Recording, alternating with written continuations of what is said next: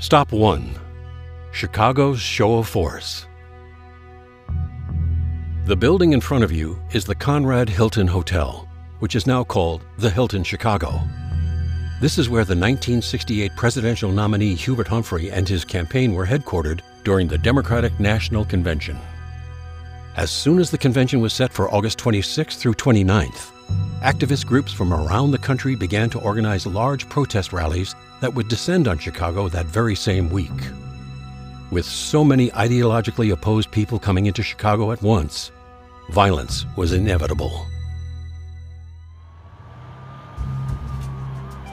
The city of Chicago and Mayor Richard J. Daley feared protests and opted for a show of force. Tall fences were constructed on the avenues. The doors of the amphitheater where the convention was to be held had been bulletproofed, and the convention hall was lined with barbed wire. On August 25th, famed American broadcast journalist and anchor of the CBS Evening News, Walter Cronkite, was on air when he told the American people that the Democratic Convention is about to begin in a police state.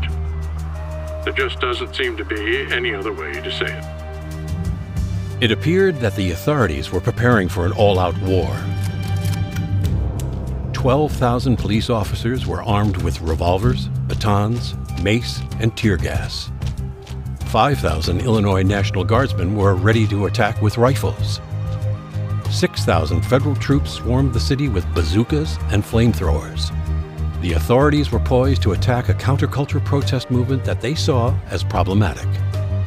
This highly publicized show of force made it clear the protesters would not be treated kindly, but hardly anyone could anticipate how bad the situation would soon become.